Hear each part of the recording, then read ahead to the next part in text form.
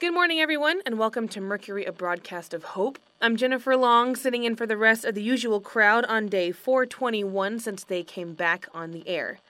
I'm here for two reasons. The first reason is that the others went to Deerfield last night to play tabletop games with Jamie and asked me to fill in because they expected a late night. I'm glad they didn't try to come back in the dark, and I'm glad they're finding some fun. Some days it feels like all we ever do is make it until tomorrow. Which is fine as well. Making it until tomorrow is a perfectly great thing to do, but a little fun never hurt either. The second reason I'm here is to talk a little about myself. Agnes in particular, but all three of the usual bunch have talked about how therapeutic it is to come on the air and talk about whatever's on our minds. Sometimes it addresses something a listener is going through and helps them. Sometimes it leads to a deeper conversation. And sometimes it doesn't do anything more than help whoever's on the air talking about it. Although, I will say that hearing about the huge support the team gets whenever they're going through these rough patches really makes me feel like we're all interconnected. Like we're all a part of something so much bigger than any of us could understand. I mean, I pretty much understood that already through my faith, but it's nice to see evidence of it. Anyway, we've talked in the past about my mom and my two kids who live with me at the lighthouse, but we've only barely mentioned my husband. I don't know if we've ever even mentioned his name on the air. Ned Long. Longtime listeners probably know that he was taken by the zombies as we were all making our escape before we were able to make it to the safety of the lighthouse. Or at least that's what we're assuming. We heard the moaning of a big group of them, and we were gathering our essentials and trying to herd the kids without driving them into a panic. And Ned looked at where we were and then out the window and told us to follow the plan. And then he took a baseball bat and went out the front door. The plan was our fire evacuation plan, which meant everybody else in the house would head out the back, which we did. As we headed in that direction, I heard a pounding on the front door, and then it gave way with a splintering of wood and breaking glass. Then we were supposed to meet by a certain tree in the neighborhood, which we also did. Except Ned wasn't there. We waited for a little while, but the moaning and shuffling and occasional reports of gunfire made us nervous, and so my mom and me, decided that for the sake of the kids, we couldn't wait anymore. We left a note at that tree and then headed for the shore, where we were lucky enough to find a small boat, which we took to the lighthouse. I'm glad the kids weren't able to see the people who had tried to use the boat before us. They hadn't been so lucky.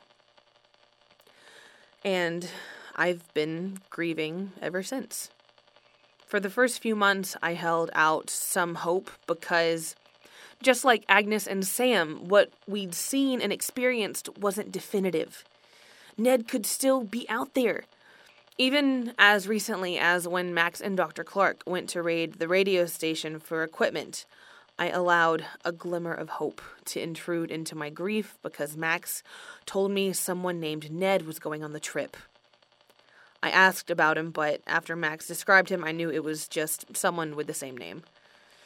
I've had to make a kind of peace with the fact that I'll never really know what happened.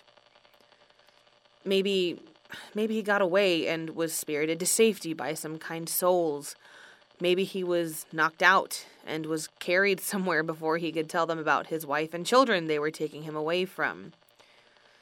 Maybe he got caught up helping other people, and when he made it to the tree, the note was gone. Maybe he grieved us, too. And yes, maybe he was turned into a zombie. I don't talk about it much, but one of the other advantages of living in the lighthouse is that I don't come to shore as often. We stockpile supplies for the long term and trade with others to get them to bring us things. being over there means I don't see as many of the dead wandering around. I'll never have to put a lampshade over the head of my zombie husband the way Timothy in Deerfield had to do with his wife. I've gone through all the stages in every order, and sometimes I feel like I'll never truly be over it.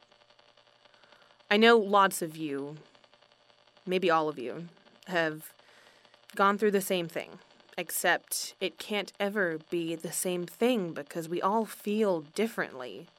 We all grieve differently. This is a kind of experience where you can only ever really have a small piece of perspective. We can't really walk a mile in each other's shoes because only we know what the thing we're grieving meant to us. Whether it was a spouse, a lover, a friendship, a business partnership, a pet, or any of the things that is possible for people to have and then lose. They're all special and unique, and none of us can ever really fully understand what that loss means to someone else.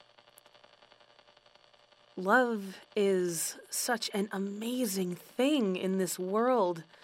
There's no way it could ever come without a cost of some kind.